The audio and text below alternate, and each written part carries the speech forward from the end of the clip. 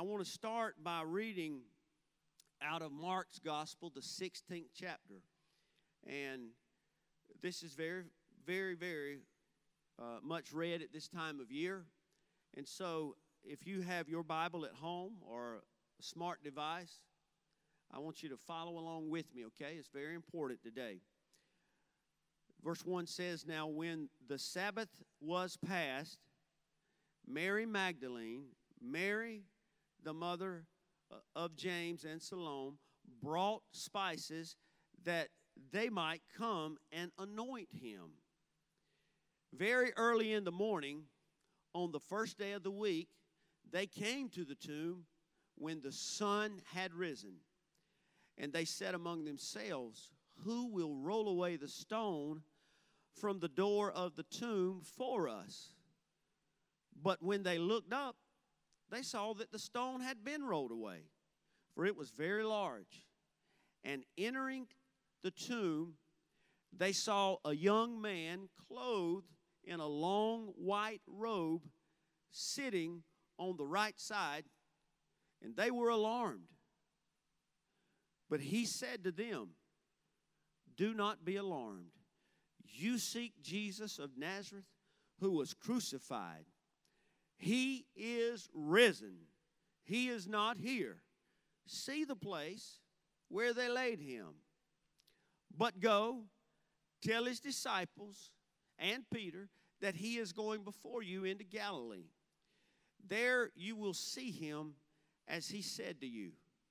And as I read this story, and God laid this on my heart a few months ago, as I told you, God let me in on something that it means more to me this morning than even back then, because now a lot has happened since God first laid this on my heart.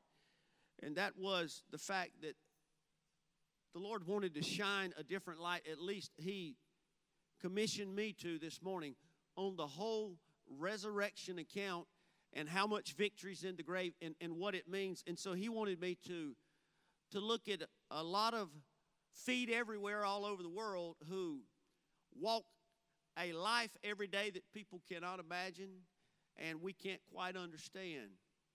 And I read this, and God laid it on my heart about that young man. That young man. You know, all throughout the Bible, the Lord always uses young people. And if you are a student anywhere, I want you to know today could be your resurrection moment where God could use you in a mighty way. Without anything bad, God, you could just make a decision today, and God could use you. And when I read this about the young man, and I know if you read the four Gospels, the whole account there is the same, and the message, how it was given about Jesus no longer being there, kind of varies a little bit. Not in dispute, but just very different interpretations somewhat. But God began, when He talked to me about live on location, He laid it on my heart about just what if. And that's what I want to ask you this morning for just a couple of minutes. I think about all the people who have lost people. I think about these folks in our neighboring county who have just a young child, 13 years old. Among all of the turmoil going on, now have to plan a few, not from coronavirus, but life. And we all have answers for everything, but then we've got some questions that we haven't even gotten an answer from God for.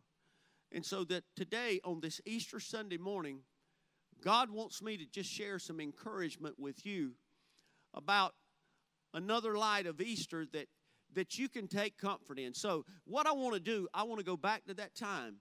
And I want to just ask you, what if the young man in this story, what if this young man belonged to this mother who had to experience burying him a few years ago? Because the Bible calls him a young man. He doesn't refer to him in this account as an angel, just says a young man. And so what if this young man belonged to a mother who was by herself, and she has been trying since his death to figure out why? She's a God-fearing woman. She serves God. she even followed Messiah when he was alive. And every day she just wakes up to an empty bedroom, or maybe just trying to figure out, God, how am I going to make it tomorrow? What is going to happen today? Lord, I just can't get through. And so the best she can do is confide in her friends and those that are close to her. And she's always asking for prayer. What if this mother just cannot even really get a grip on life itself because the horror of death and what it's done to her and how it's devastated her? And so I can see this mother being consoled by her friends, and then her friends doing all they can to console her, but then they tell her, listen, we know we're praying, we're bearing this. Every day we think about you, but we've got these spices that we've gotten together, and we've got to go anoint the body of Messiah. Just listen, stay here, and we're going to go anoint Messiah, and we're going to come back, and we're going to continue to support you. And I can see this mother even having to deal with separation, not only for her son, but from her friends now. And once again, she's alone. And maybe the questions go in her mind, God, why? I don't understand, Lord. Why is this going on? God, why did this have to happen to me? I've done everything. I've followed the law. I've walked in your ways. And I've done what you've asked me to do. And now I'm alone. I'm widowed and I'm alone and I don't know what to do. And I can imagine a lot of people trying to fight through life every day, maybe feeling the same way this mother feels. I don't know what to do. But what if this mother has not been told everything? And what if when her friends left to go anoint Messiah, what if, folks, what if when they got there, they find, like the scripture says, an empty tomb. And when they walk into the empty tomb, they see a young man there. And the young man is telling them what the word has told us. He's not here. He's risen. Why seek ye the living among the dead? But even while they're moved beyond amazement with what this person is telling them, and that their Messiah is actually alive, they're equally taken away because this young man resembles, in fact, they're almost sure that this young man is the young man, the son of the lady who lost her child in death. He was just a young man that they've just left from consoling. What if? What's going on? And all they can do, the young man tells them to hurry and go tell his disciples and Peter that he is alive. He's not. What if, while they are running, they're giving the news like they were told, they get back to their friend, they get back to the mother of this young man, and they tell her, oh, Messiah is alive, Messiah is alive, but oh, I think we can help you because the young man that gave us the message, there was a young man there, and the young man that gave us the message, he is your son, the young man that told us Messiah is alive. What if Messiah had to die and rise again, and the only person God saw fit to give this wonderful announcement to was your son, to give the news to these ladies and the whole world for the rest of time? What if? I can tell you, folks, although that loss was great, and she will still never, ever wake up and not remember this, I want to let you know this morning on this Easter that there is so many people that wake up every day of your life and you just don't know why. You did it right. You did all of it right.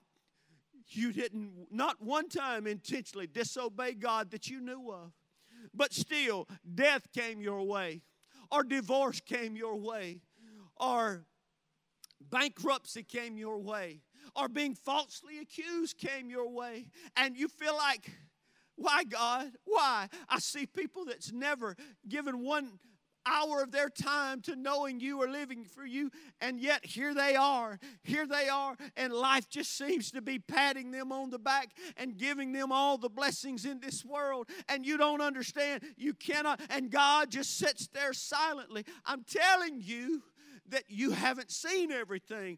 God hasn't revealed all the mysteries, but there is coming a day when every knee will bow, every tongue will confess He's the Lord, and everything will come to pass. I believe with all my heart to His children, to His family, His church, to let you know, because we will understand it better by and by. Weeping may endure for a night, but joy does come in the morning. That's been quoted more than one time over the past month, and I want to quote it again and let you know that you may not understand. It may never be revealed to you why God did it, but what an honor, what a privilege to know that bone of your bone and flesh of your flesh was actually the one that God saw fit to use to give the greatest news that the world has ever heard and will ever hear. He is not dead, but He's here. He's alive and He's risen. He'll never die. He can't die again. Folks, listen, we don't know what God is doing. He's working, as the song says, the Waymaker is working even when we can't see Him working. And I know I haven't walked in a lot of your shoes, and I cannot identify with a lot of your pain, but I'm telling you, my Savior, my risen Lord, my risen Savior, He's acquainted with our grief. He knows all too well what it means to be without.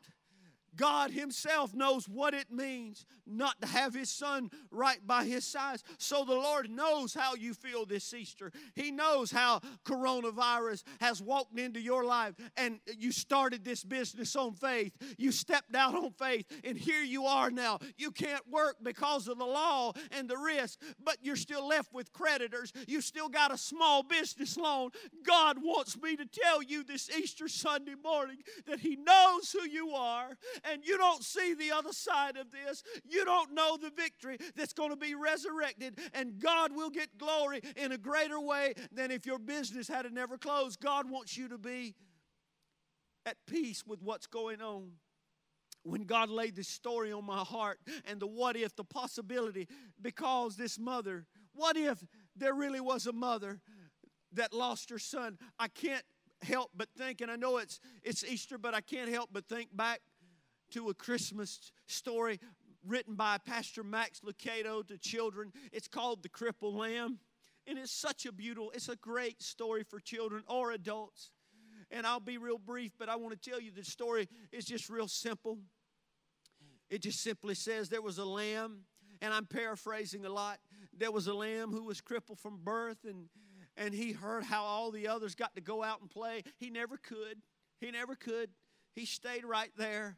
And he had to stay around the stable, around the barn. And he would always dream of what it would mean to run through the fields or to lead the pack or to jump over little fences. He always dreamed about that, but he could never do it because he was crippled. He couldn't understand why. And then one day, there was a man and a woman that came into the barn where he was. And all the other animals pretty much had to leave. And this woman come in, and there was a trough there. And you know where I'm going, but the woman had a baby, and they couldn't find anything else. They wrapped him in clothes, but they couldn't find anything else because of the cold weather. And so they called this little lamb to lay to the side and warm baby Jesus. And he knew then, warming baby Jesus, he had an elite privilege, you see. His problem was no longer a problem. His problem turned into a privilege. And God wants people to understand the problems of this life may be a privilege beyond your imagination. It may be something, well, this was bad, but it can't compare to the good that God has done and God is doing. You just need to stand still, folks, and see the salvation of the Lord. God is a faithful God. God's not going to let you down. God is going to finish what He started. God's going to do it. God's going to make sure that He gets glory out of every child, hallelujah, that's calling His name. And God's not limited to what goes on in this life.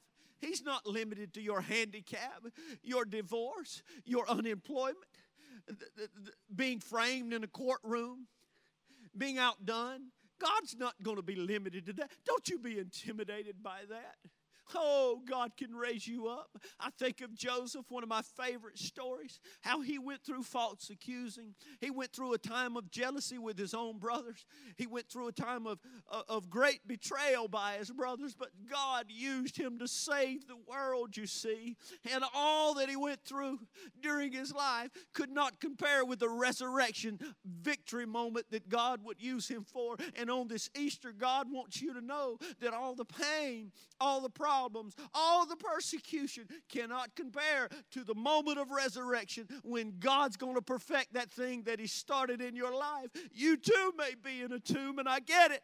I get it. I'm not being insensitive. You may be in a tomb. You've waited. You've asked God. You've fasted. You've done it all.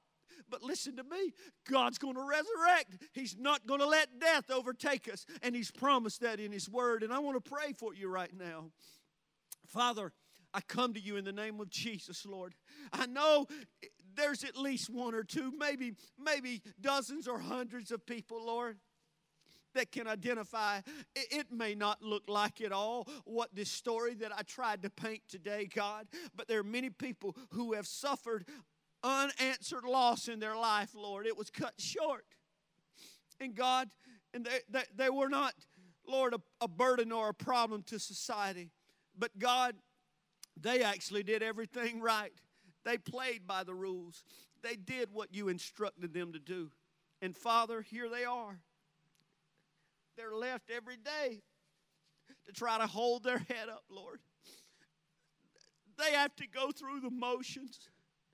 They have to try, God, just to fake it until they get back home. Hallelujah. But God, it's a resurrection. It's a moment of victory that's around the corner.